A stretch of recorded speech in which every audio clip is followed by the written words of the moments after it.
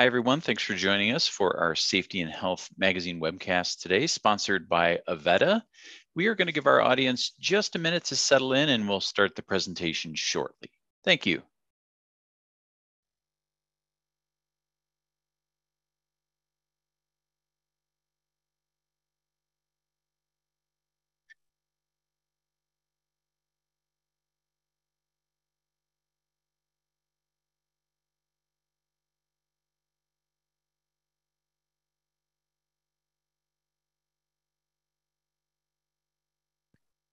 Thank you again for joining us, folks, for today's Safety and Health Magazine webcast, sponsored by Avetta. We're going to give everyone about 30 seconds or so to hop into our presentation here and jump into the room and settle in. We'll begin the presentation shortly. Thanks.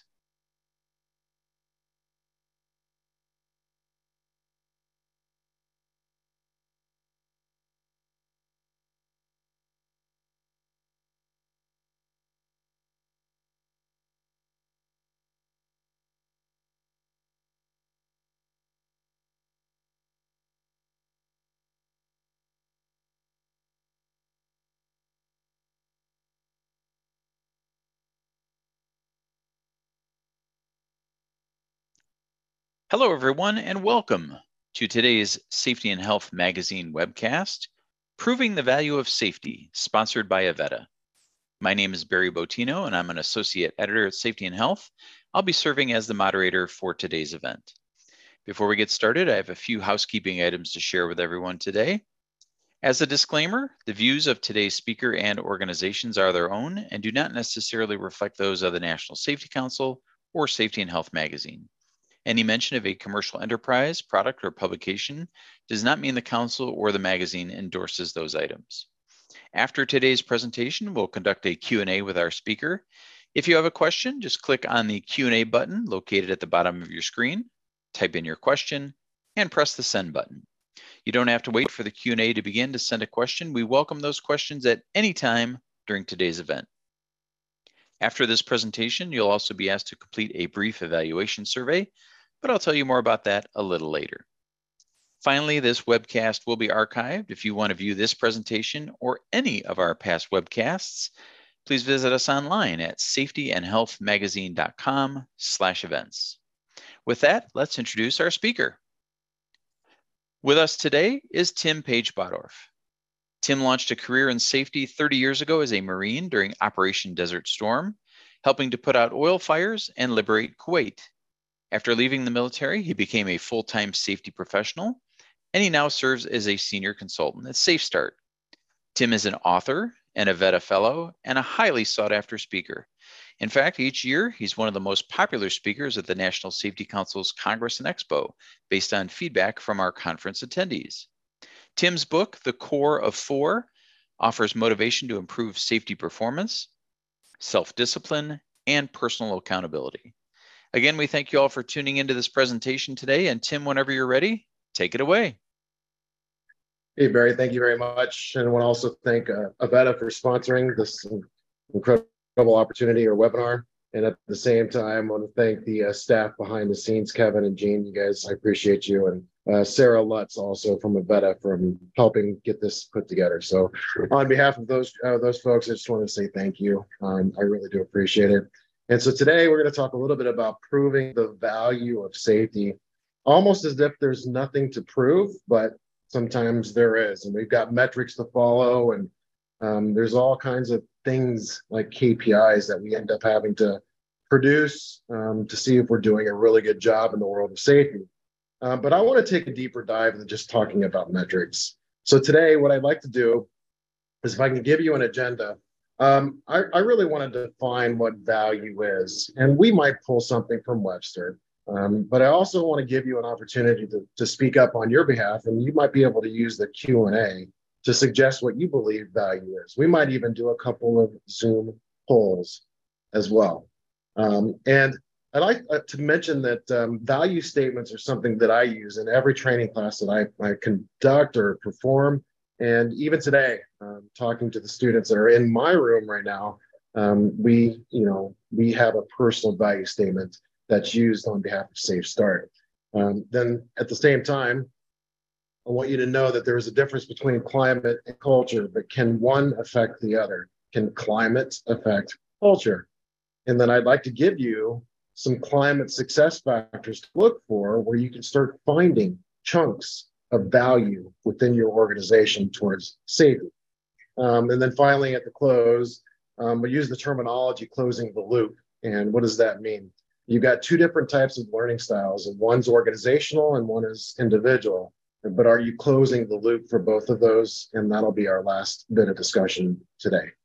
And so proving the value, as it is important to me, needs a definition. And one of the best things for us in the world of providing value is to maybe tell a story. And I was conducting a class a couple months ago.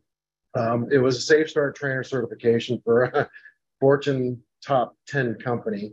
And I was in Milwaukee. And one of the students who had a really good story in the beginning, but was also questioning the fact that there was this human factors realm that they didn't really understand. And then, you know what, I was skeptical in the very beginning about human factors as well.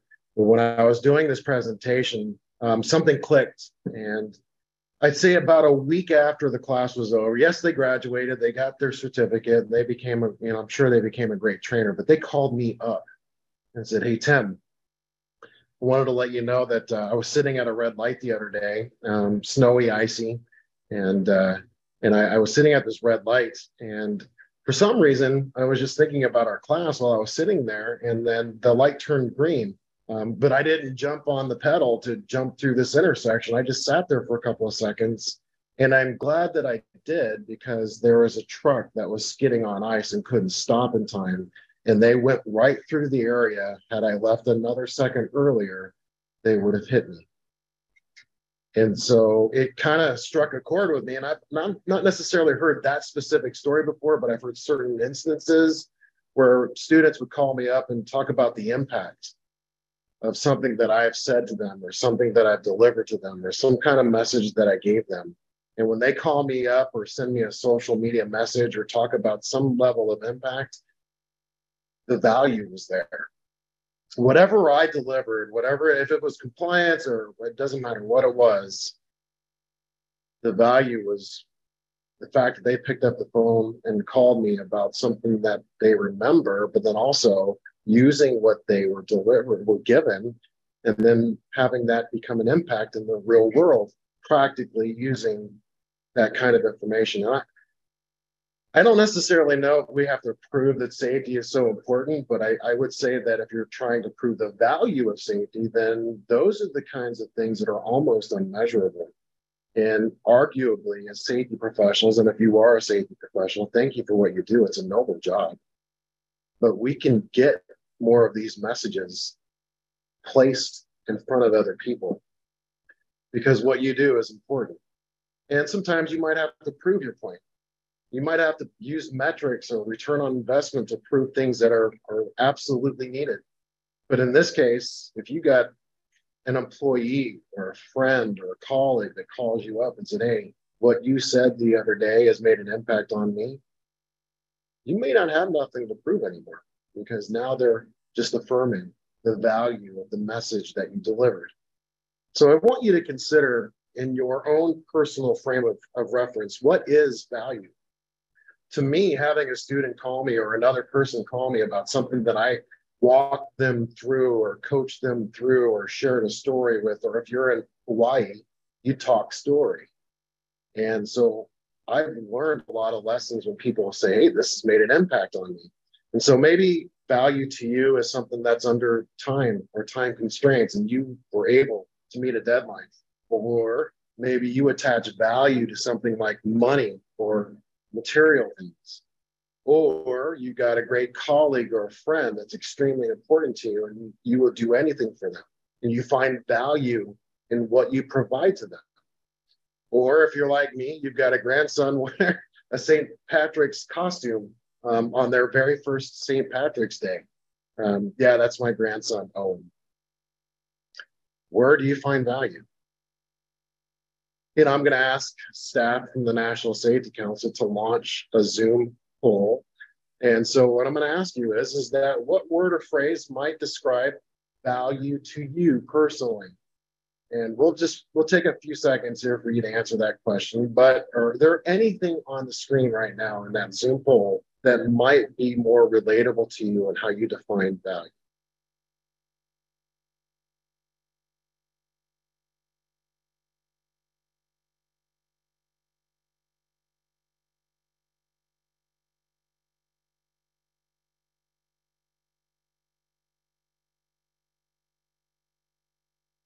And while you're thinking about it, I did tell you that I have my class here with me today. And defining value, it could be a story back to you or people talking about what kind of impact you made. I gave them the option during lunch to come or go as they please. And every one of my students are sitting here watching this presentation right now. So if you want to talk about value, I didn't coerce them. I didn't twist their leg or twist their arm. As a matter of fact, we've got a student here that gave out chocolate yesterday. Thank you for that. Finding value, what's important. So what are our results? Do we have results that we can share?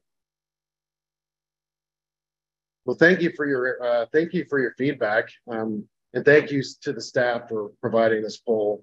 It looks like a majority of you, overwhelmingly 44% or 36%, said family was something that you could provide or describe as value to you personally. And then a lot of you said, 29% of you said all of the above. And there's some individual answers as you progress. But thank you so much for doing that, because all of us have a different answer on what the term value means. You might find value in other things. And so I appreciate you, staff. Thank you so much for the results. I do appreciate that. So let's go ahead and pull a definition from Webster. And it's a noun. And so Webster's definition, there were two of them. And the first one was that the regard that something is held to deserve, or the importance, worth, or usefulness of something. And I know that sounds like a really technical definition, but for me, something that is held that you might think you deserve, or maybe you place some importance on what you feel like the worth is. And I thought that was a great definition, even though it's Webster's. But the second definition from Webster was a person's principles or standards of behavior, maybe one's judgment of what's important in life. As the results shown, 36% of you said family. And whether you have a family or not, you still have, some maybe extended members of your family, but family, I have found throughout the years, especially in the last, say, 17 years, being a member of the Safe Start team, that family usually is number one. It is the number one thing that motivates people. And when you're looking for a definition of value, you might find it there. Now, I know it's tough sometimes as a safety professional to attach a personal example in some of the things that you do, because maybe it's too personal or maybe it's too emotional. But if you're looking to provide value, not prove value, but provide value, that's where you might make an impact. Something that you can relate to people with. It could be family. It could be, and I use baseball as a terminology, or golf. I've got a good friend here from San Antonio who likes to talk about the bucket list of food. He finds value in those kinds of things. But in our world as safety professionals and people that practice in the world of safety, I want you to know, and you probably have heard it before, but I'll reiterate it here. Safety definitely can be a priority, but most organizations that say safety is a priority, you should know that priorities can change, especially over time. And so I think safety, to me, is a value. And as we define value, then you've attached certain things like relationships, soft skills, people, and even your family and friends. So once you define safety and you can define it as a value, I think that's where you're going to make your biggest impact. Again, to me, it's not a priority, it's a value. So I'm going to ask you for the next 5 minutes to consider, how would you deliver that message? How would you deliver the message of safety being a value? And it's got to come from here. Now, a lot of it can come from up here, but for me, your personal value statement regarding safety comes from here. So what does that mean? I'm going to have you formulate one. As a matter of fact, I'm going to kind of be sly here. I'm going to have you write, if you're willing, your personal value statement in the Q&A. I know that questions and answers are supposed to be there, but you know what? I'll tell you what, we'll just go ahead and say, let's draw up a personal value statement in your own words. I'm going to kind of call this an elevator speech for you personally and your organization. What would you say to people about safety that will resonate and relate to them and that will get them on board with your message? Or in other words, see the value in your statement. I'm going to ask you to provide something like that in the Q&A. Now, let me give you a couple of examples of elements for you to consider in your statement. There are basically 5 things that I would like to consider. These are personal to me. So in my personal value statement, I might include family. I might include my coworkers. I might include baseball. I might include Star Wars. And I might even include Kevin Kolb. What do I mean by these 5 things? I'm going to ask my class here out loud. Did I include those 5 things in anything that I've done this week? Yes. Family, baseball, coworkers, and even Star Wars and Kevin. Yeah, they said yes. All of the above. So if you think about it, coworkers, you find value in working with some folks. You might even hang out with them in your personal time. They could be your colleagues. These are all friends and coworkers to me. And I almost kind of mistake them for friends mostly. Even though we have to work together, there are some times where, we might disagree, but at least there might be value in your coworkers. And then maybe they're even deeper than that. They might be friends. Okay. Or how about baseball? I play on a baseball team. This past October, I decided to hang it up because, well, you saw on the very first slide, I got a grandson now. So clarity and purpose, I find value in making sure that I can be there for my grandson. But baseball was a long way of life for me. Star Wars, if you know me, I'm a nerd. I love Star Wars. And so sometimes I find value in incorporating some of the things that we do or see in the Star Wars universe. So that's number 4. And then the last one is Kevin Kolb. So briefly, I just want to tell you a little bit about Kevin Kolb. Kevin is a longtime friend of mine. And when I first met Kevin, I thought he was brash. I thought he was abrasive. And I thought that, he was a little over the top. But what I've learned over the years with Kevin is that he's extremely passionate. He cares for his family. And he provides an extreme level of value on all the things that he does. And Kevin is a producer of our podcast. And so when I talk to Kevin, I frequently get feedback and information back from Kevin, but I see it in his writing. I can hear his voice in everything that he does. And so when Kevin and I first met, Kevin and I was talking about how do I want this to be important? So in regards to a toolbox, he was saying, Tim, you're a safety professional. I mean, he didn't grow up being a safety professional like I did, but he used to walk out doing observations for behavior-based safety. And so Kevin, he would actually bring out this sheet of paper and start talking to people. And he gave me this one lesson that I thought was extremely valuable. It's funny how we're using that word now. So Kevin walked up to a guy out in the field somewhere, and he had a piece of paper in his hand, and it was attached to a clipboard and a pen. And he had asked this person, what are the hazards in the job? And the person that was committing to trying to explain to Kevin what his hazards were, he was having a difficult time. And so Kevin was just like, oh, what am I going to do to get this person to speak up? So he tried a different approach in a different place. And the approach was he put this piece of paper and the clipboard he left back in the office. He put this piece of paper in his back pocket and walked up to this person who was working in the same area, but in a different place. And of course, this person had a picture of this family on the toolbox. And Kevin's approach was, hey, who are these people in your photograph? And that person was ready to speak up right away. And what Kevin got is a little bit of a connection first, more relatable. And then he popped the question, hey, your grandson there in the photograph, if he came into the workplace today, how would you explain the dangers of your job to your grandson? And he got an immediate ton of information from this person, specifically about the hazards.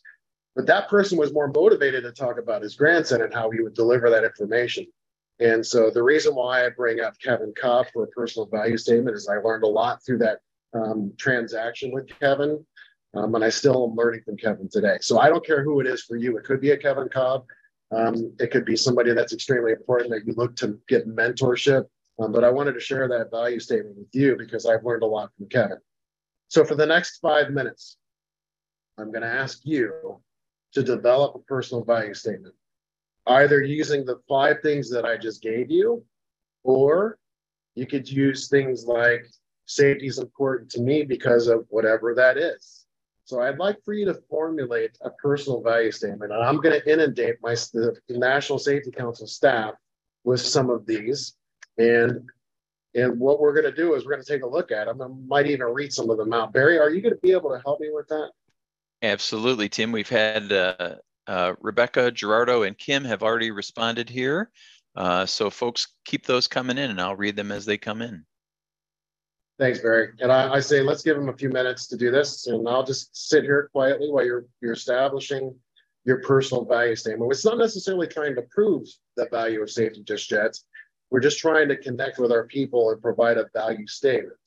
And so what is it that is important to you in the world of safety? Is it any of these 5 things that I shared with you, or is it something else? Use something personal to connect with your people to provide a value statement so you can navigate yourself back to those important things. Give you a couple minutes.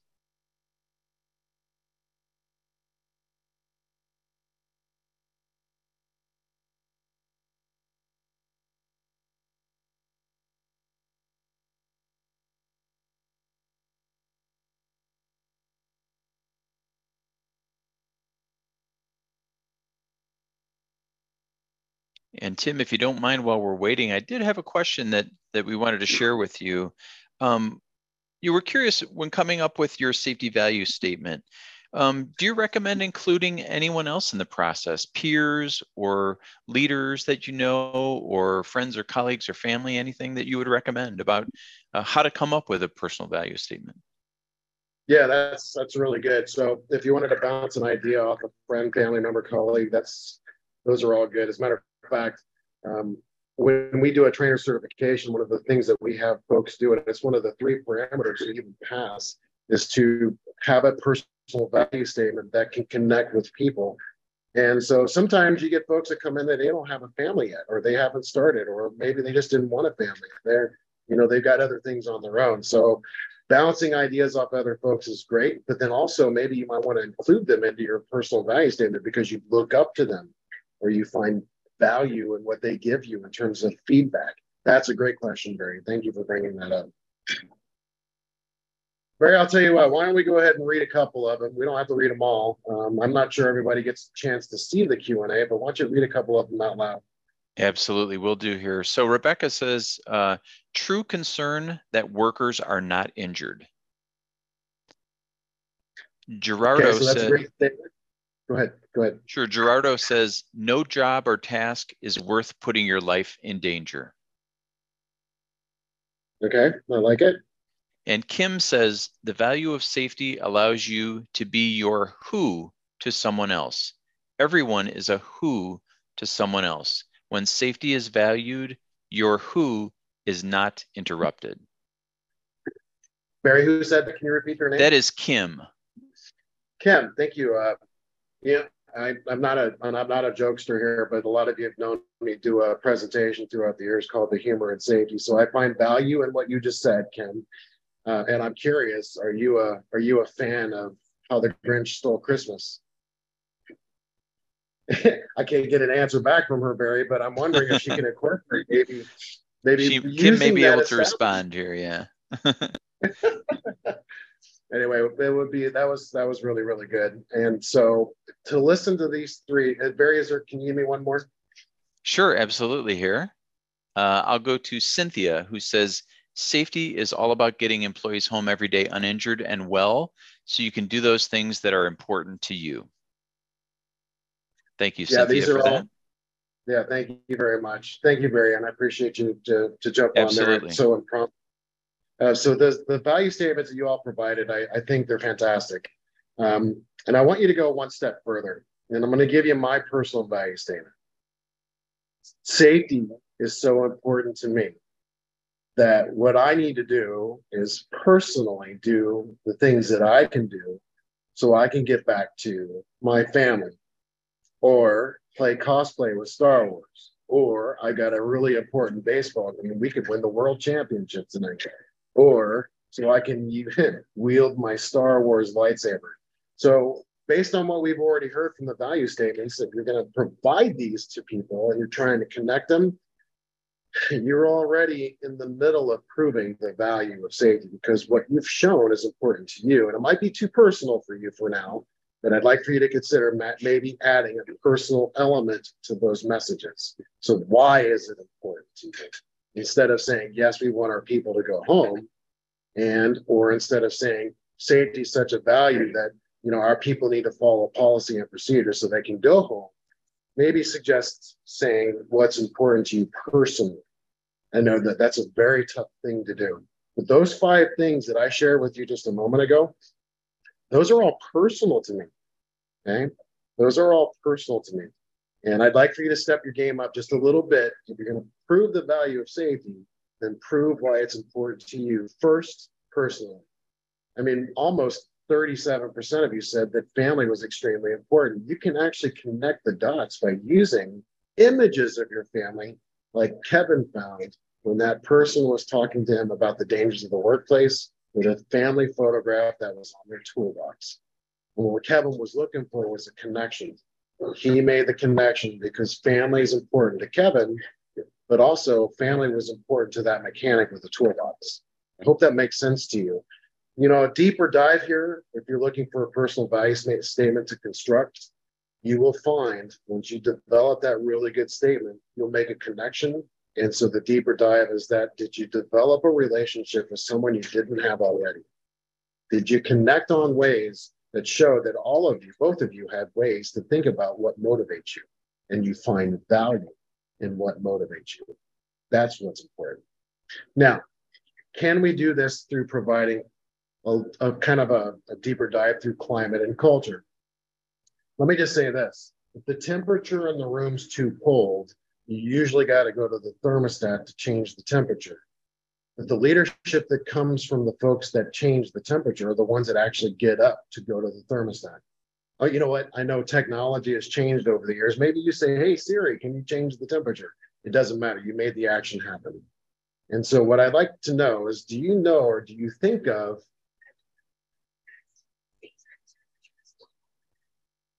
You have no idea what just happened.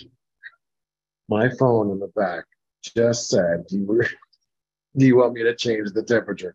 I should have never done that. I apologize. Anyways, the point is about climate and culture is that there are 2 different things, and one does affect the other. And so let me give you a couple of examples, and I just want to revisit. If you want the temperature to change, you have to physically get up, change the temperature. That takes leadership, that takes drive, and it takes initiative.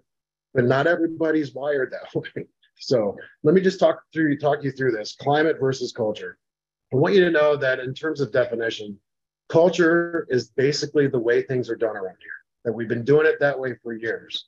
We've had a brief discussion here in my class today in regards to some of the things that happen in very specific workplaces or locations. And maybe that's because there's certain groups of people within the organization that have been doing things that way, and it just perpetuates itself. So ultimately, the word culture is just the way things are done. And in terms of culture, I also want you to know that the value that's placed on safety is basically kind of rests on the degree of personal accountability for safety. And if there's not any personal accountability, then what you'll end up having is, a lot of people doing a lot of different things. And I have to say that safety to me is literally the personality of an organization. You can go on LinkedIn today and have a brief discussion or even an argument about the word culture. That happens all the time. So people have a different belief in what that looks like, and they place different values on culture. And you might have a really robust safety management, system, but does that mean you've got great quality? And you might have a great quality system, but does that mean you might have a great safety system? So all of those things are connected, and culture as a whole does affect the entire organization. And it's not just in safety, but it could be in other things. And to give you an example about culture, sometimes when you come into a classroom, even me as a facilitator, you wonder why the back of the classroom gets filled up first. That could be the culture. Then that might be because that the people coming in don't want to be bothered, or maybe they've had a safety class in the past they just didn't enjoy. So over years or over time, it became that's just the way they do things around here. And even worse, sometimes you get a student coming in, can I just sign the roster and go? Obviously, they didn't find any value in anything that was done in the world of safety beforehand. And now we've got to make that change. And the way you make that change is not attacking the culture right away, but attacking the day-to-day climate right away. So climate, to me, is basically how things feel around here on this day or some of these days. And it's more narrowly focused.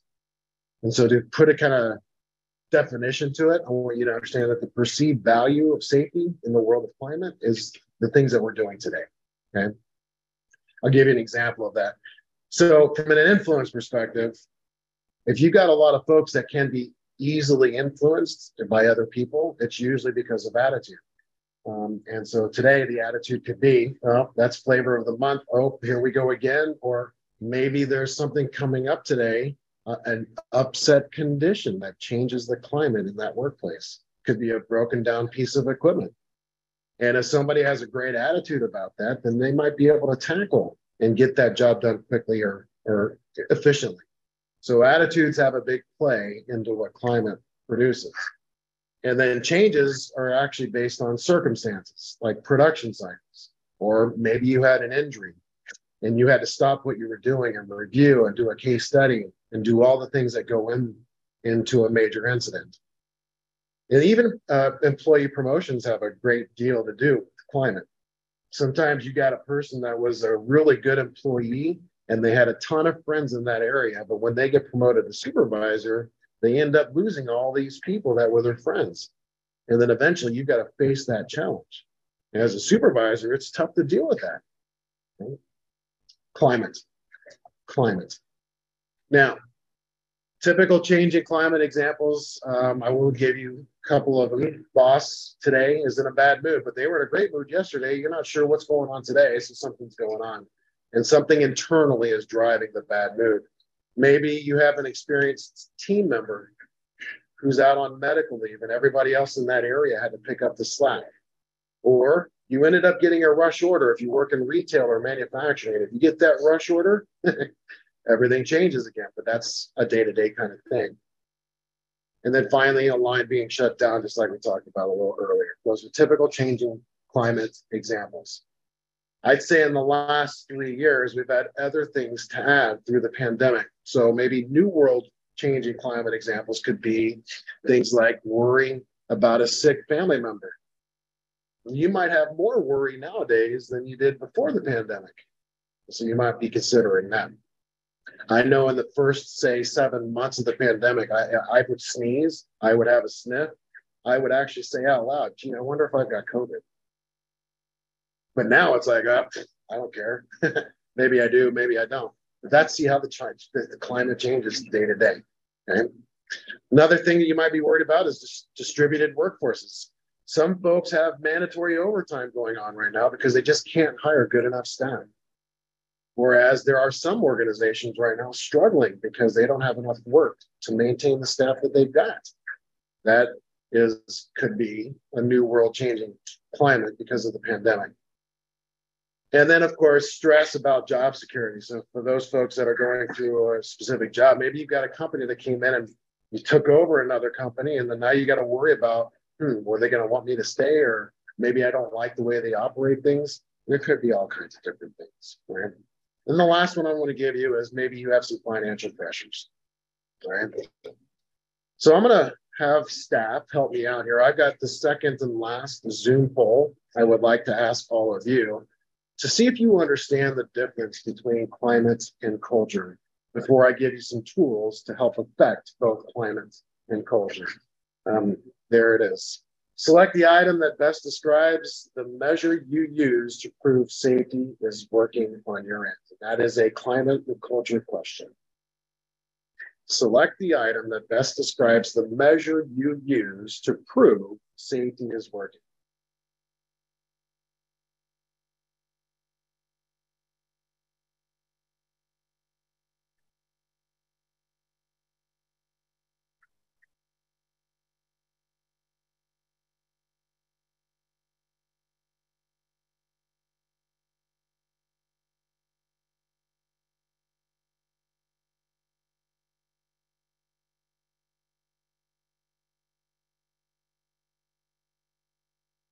Let's go ahead and wait a couple more seconds. Oh, never mind. It's okay, Gene. You're good. All right, here's the results. There is an overwhelming category. 42% of you said engagement. Do you get proper engagement within the safety systems or safety things that you're doing? And then the next one, number 2, is are your supervisors actively leading in safety? So, and then number 3 is communications are they improving? Do you see improvement in communications? I'll tell you, engagement, supervisory contact, or if they are actively leading, and then communications are real world problems. But at the same time, this is what most of us use in terms of finding out if safety is working. And so thank you, Gene, I appreciate that. So what I'd like to do is give you some tools to kind of help you with those 3 challenges. And we've identified on our end through our own research that 2 of them are in our top 3 already. And that is supervisors are the key, and of course, engagements. So I'm going to, as I promised before, I'm going to give you the 6 climate success factors, and then I'll talk about each one of these. All right, so the first one on the list is, do you have a no blame mindset? Number 1. And if you don't have a no blame mindset, you'll have a workplace through climate connecting to culture, feeling like there is somebody out to get them, or in other words, they're just going to get blamed for everything anyways. So why should they produce? Or even worse, why should they engage? Now, technology around the first climate success factor is that when you respond to folks, I'd like for you to take an extra second before you actually say something. So the terminology here is called pause, think, respond. If you want to find value, don't jump down somebody's throat immediately and react. I want you to pause, think, respond. What are you going to say? How are you going to say it? And what is the tone that you're going to take? Especially if it's an incident. Because if it is an incident and you react, it's likely that you're going to create a blaming mindset. So number 2 is, do you have a set of fresh eyes around the facility? In other words, do employees and supervisors actually spot hazards and mention them when it's necessary? Or is it just the job of the safety professionals to do the hazard spotting? When you allow other folks to spot hazards and then bring it up, you'll find the value in safety, because then now they feel free to talk, which means you have to give them that access to speak up. And that'll tackle number 3, communication as a challenge. Okay? So number 3 on the list here for climate success factors is systems and data. And so, yes, do we have a platform to speak up? Do they have an opportunity to spot hazards? Do you train them to look at risk? Well, this one here is talking about, are you tracking the data, whether they're speaking up or not? And if you are tracking the data, what does that platform look like? Is it a near-miss reporting system? Is it a job hazard analysis for non-routine tasks? What does that look like for systems and data? And number 4, going up to the top right-hand corner, is there a personal commitment from your leadership? In other words, do you demonstrate that you care? Now, care is a big word, because if you're looking for value and safety, showing that you care is a gravitational force. And when you show people that you care, they're going to actually want to come back and talk to you again. And that's because you've developed a relationship. And I'll repeat here, Jack Jackson, who's a good friend of mine, he's got a strong gravitational pull. But it's because I think he shows people right up front that he cares about them. And he wants to understand them. He wants to learn about them. And yeah, he might throw a joke or two at you, but he deeply cares about you. Okay? Number 5, trust and engagement. And that was a big one. Engagement up front, if you're looking for it, what are the employees allowed to do and what are they supposed to do are two different things. And then sometimes if they're supposed to do this, they actually do something totally different. The chances are, if you've got tape or like duct tape over bypasses or machine guards, it's because there's a forced issue in a system to have them produce faster. And then they hide it. And then when they come around, or somebody leadership-wise comes around, maybe there's not enough trust built up to speak up about it. So if you want this to happen right up front, whatever messages are delivered by management and they roll downhill to employees, have you developed the trust to deliver the information so they understand it and practically apply it? I want you to engage coworkers with open communication. You got to open the lines. And then finally, the 6th climate success factor is, do you have active leadership?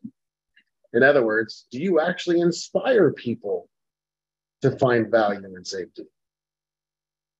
The way you inspire people is to lead by example. You wouldn't say, I want you to do what I want you to do, but don't watch me do what I do. And I know there's a cliche for it, but I'm not going to mention it here.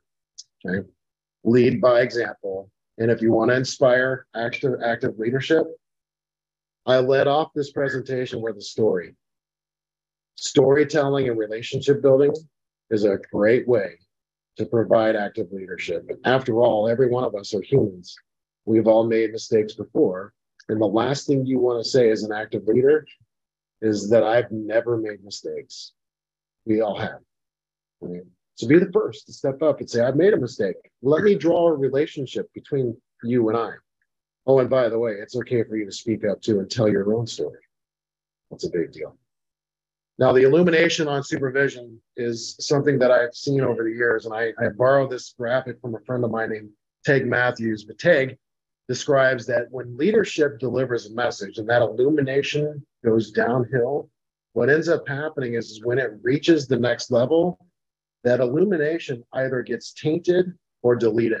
And so what you end up getting down at the very bottom, at the lowest level of the workplace, is that the message that's delivered by supervisors wasn't actually the message that was delivered by management. Something different, something with a different level of illumination. Okay. Now, upper management and leadership, they certainly can influence the whole organization, but it's the frontline workers that, to me, can provide the ownership, the participation, and the engagement. There's only one group of people at your facility that can make that happen. That's the supervisors. The supervisors will make the hugest impact on, to me, the climate of the workplace. So supervisors are absolutely the key. And if you need value in safety, there's no other better group that can actually show it than the supervisors. So if you follow the 6 climate success factors and you work on your level of communication, then supervisors, for me, if you get those supervisors on board, when they can actually give and receive an open input, and then they understand how human factors can connect to the safety outcomes of the workplace, that's by doing the hazard identification. And then finally, showing their belief in the value of safety. Belief, value, safety in the same sentence. You will get these things in return. Your organization will actually benefit from accurate leading indicator data or those systems and data. You'll also get positive day-to-day climate change. That's huge. You got people physically getting up and going to the thermostat. You also will have desired long-term culture. In other words, what you've had go on in the past, because that's just the way things are done around here, it might change because the day-to-day climate has made an adjustment. Then finally, you'll get proven value in safety. To finally close the loop, I'll use the term for the human factors management system to close the loop. I kind of brought it up as I was going along through the presentation, but you have to allow your employees to speak up.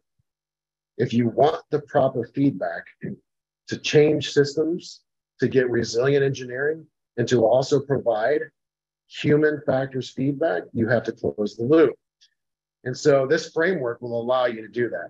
And I'm not going to necessarily dive into the framework because I literally want to give you some opportunities for Q&A. So if you've got some questions and answers, I want you to start thinking about it now. But if there is a system failure and you don't provide feedback in the outcome reliability, or in other words, you didn't deliver what you said you were, then you provide the feedback to the system and then you make a change in the system. But on the right-hand side, you've got folks on the internal side who have things going on personally. And if you've never made a connection, let's just think back, Kevin Cobb, picture on the toolbox. If you never made that connection, you may not even know that that person has a grandchild, nor would you know that that person has a sick child. And if they do, they might be at home taking care of that person. And if you didn't know that information, you would have never been able to get the feedback you need to see what's going on internally for an individual. But you've developed a relationship, you've proven the value of safety through that relationship.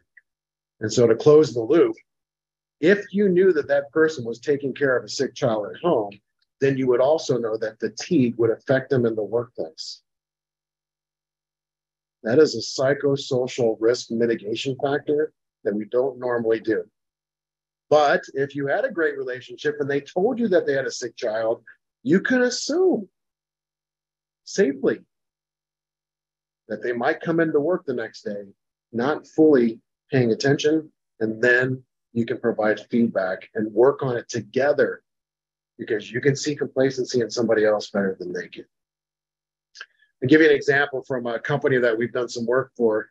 ABB has opened up a platform for people to speak up. And so what they ended up doing is calling it harvesting frustrations. And so closing the loop on the individual learning loop was extremely important to this company. And so now when an employee feels frustrated about a job or a task, they are allowed to stop work, speak up, talk to their supervisor, and it has opened up lines of communications both for system success and employee feedback. There you can find a lot of value. Okay? So to go all the way back to the beginning, provide a personal value statement. That's extremely huge. The personal value statement will establish the relationship. And then when you do, you can connect with people because now you might have something in common. For some of you in this room, you might like Star Wars. Some of you may have never watched it before, but that's okay. I wouldn't judge you. Right? But the point I want to make about this is that to prove the value of safety, all you got to do is show that you care. And you can do that through many ways. You can use the 6 climate success factors.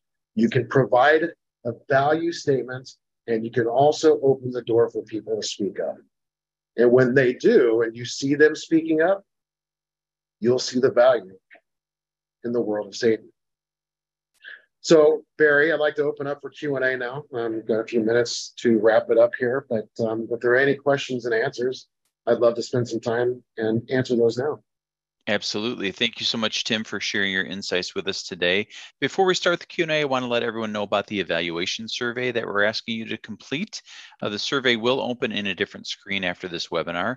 Your input is important to us because it does help us to improve our future webcasts. And Tim, before we get started with questions, you talked a little about storytelling. I wanted to let all our audience know today that your colleague, Jack Jackson, was a guest on our Safety and Health podcast on the Safe Side. And he talked about storytelling. Folks can find that at safetyandhealthmagazine.com/podcasts. And it is episode number 35 with Jack Jackson talking about storytelling. So, Tim, where we wanted to start with you today is Josh asks a question and he says, it seems that accountability would be a good addition for success factors in checking and improving the safety climate. Any thoughts on that? Yeah, it's a great question. Thank you, Josh. Accountability is one of those things. Now, how you approach accountability is that if you always have an intention to go towards discipline, it usually backfires, and then you won't be able to avoid climate success factor number 1, which is a no blame mindset. So if discipline's the only way that you participate in personal accountability, then you're going to get the negative, unfortunately. But if you got another way for personal accountability, in other words, people are interdependently acting on their own with good intentions, then you've motivated them to make good decisions. And then also perhaps they're practicing some safety related habits on their own. That is good personal accountability. And you could spend some time on the positive or affirmative side of that.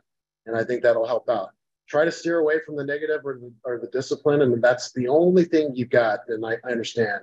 And if you've got people willfully or intentionally trying to hurt others, then take the path down discipline. But otherwise, 95% of your staff, your workers are actually doing something good.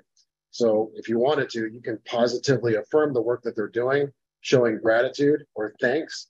That goes in a different direction, and then you'll get personal accountability.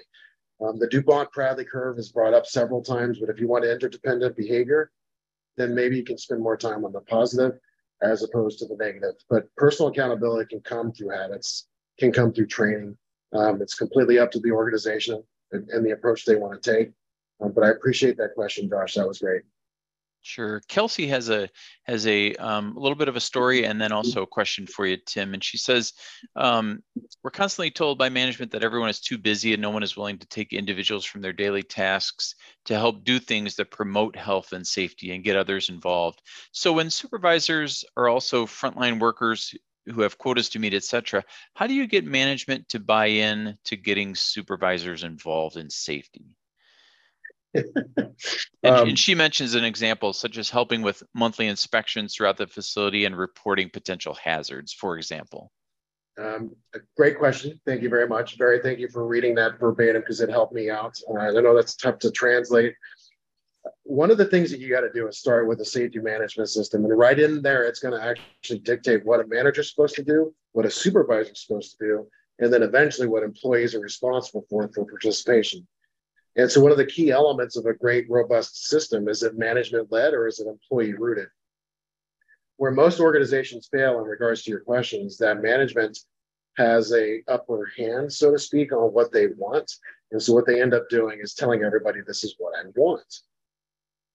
I know that's a strong approach, and I'm okay with it. Sometimes it works and sometimes it doesn't. But in regards to this question, perhaps maybe you can ask, what do you want as an employee in the world of safety as opposed to what do I want? And then maybe you can meet in the middle. So that's the first place to start, as a safety management system, because it dictates or outlines what managers are supposed to do and what supervisors are supposed to do as well. But to get supervisors on board, in my research and in my experience, I found that supervisors, they don't get a lot of tools in the first place for safety. And so maybe you could start there, providing a tool to supervisors that allows them to identify risks, that allows them to identify human factors in the workplace, and allows them to communicate with their people in a way they never have. That might be a great place to start as well. But, at least in the very beginning, safety management, do you have it? Health and safety program, that's a good place to start. Great systems. But then, do we have tools for our people, our supervisors specifically, to go out there and manage these day-to-day kind of activities? That was a great question. Okay, thank you for that, Tim. Juan has an interesting question. He says, how can a new safety professional bring value to a company that has a good program already established? I'm going to try to be as nice as I can, because I was just talking to my classroom here just the other day. We were talking about the movie Roadhouse, and he actually mentions to his bouncers who are trying to remove unwanted activity, he just tells them to be nice. You got to be nice.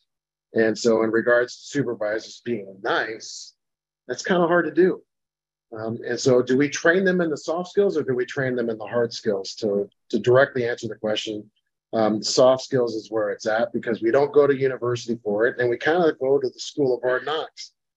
And so we can develop our supervisors and managers specifically with those levels of soft skills, and maybe make it relate to things like ISO 45003. That'll help you with that specific question, and I appreciate that. Thank you. Tim, Stacy has a question. She says, I believe that follow-through is a great way to make a connection. So how do I show follow-through when I receive pushback from management? She also mentions that she's new to her company. So that's another kind of aspect of this question as well.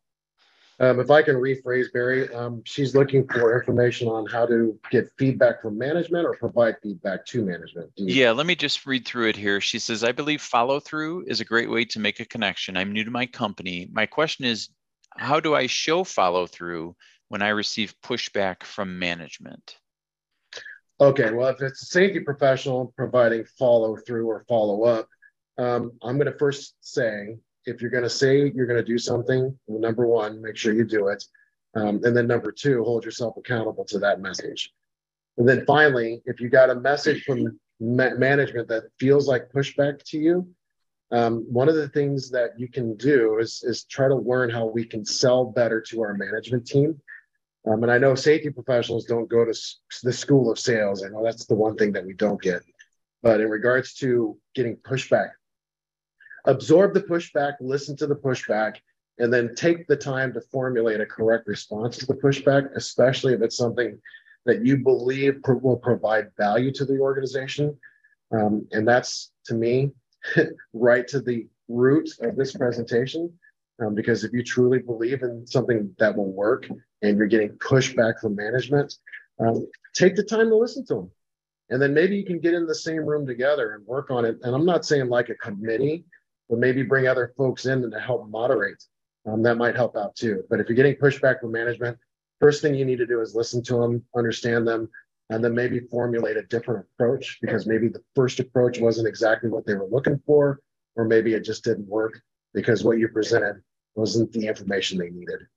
So reconfigure and just come back and maybe work together at the table. Great. And Stacy did provide another note here. She said, follow through when employees ask for assistance with an issue. Oh, that's even better. So a supervisor or a manager, when an employee brings something up, the worst thing you can do is sit on it. And one of the things that we as safety professionals can do is actually listen to those things that employees are saying and be an advocate for them and follow up directly with supervisors. And we can actually, if there's an issue on the floor and employees bring it up, and you can be an advocate for them and not necessarily take it out of their hands, because we want them to still follow up, but also go to bat for them. That'll help the supervisors understand how important that is, especially if an employee perceives it to have value. Thank you. That was a great question. Great. Tim, before we get to the next questions here, I did want to share, Barb had an interesting value statement, and she said, safety is important to me because I want to continue to be able to bring support, love, and laughter to those I care about, and perhaps to those I just don't know I care about yet. So I thought that was a very interesting one. Thank you, Barb, for that. That is fascinating. I really appreciate that, Barb. Mick wants to know, he says, our company has over 800 people in multiple states, and it's me and my assistant driving our safety program. Do you have any advice on methods or techniques to reinforce the personal value of safety to a large and spread out audience? Oh, wow. Yeah. Get a good PR campaign going. Hire 17 more people. I know that's easier said than done. But first step you can do is develop a campaign that's either digital based and come up with the message. And I've heard this before, but it's a message of true north. What does the organization value, and what do they want to achieve through their mission, vision, and values? I know at SafeStart, our CEO has done a really good job at developing mission, vision, and values. And it's gotten a position where people have actually jumped on board with the message. And that motivation factor, if everybody comes on board with it through management, will help get management and supervisors on board actually in the field as well. So first of all, start there. Do you have a really good mission? Do you have a really good vision? And do you have values in regards to that, what you want to achieve? And then once you have that completed, find those stakeholders in the individual remote areas that you can actually bring on board to help you deliver and drive that message through. And then the little things can come, like compliance and safety management. I'd say start right there, and then really work on a communications plan with what you agree on, whatever that mission, vision, and value would be. Thank you. Great, thanks. Tim, you talked about pause, think, and respond. I'm curious, do you feel there's one of these areas that as human beings we struggle with the most?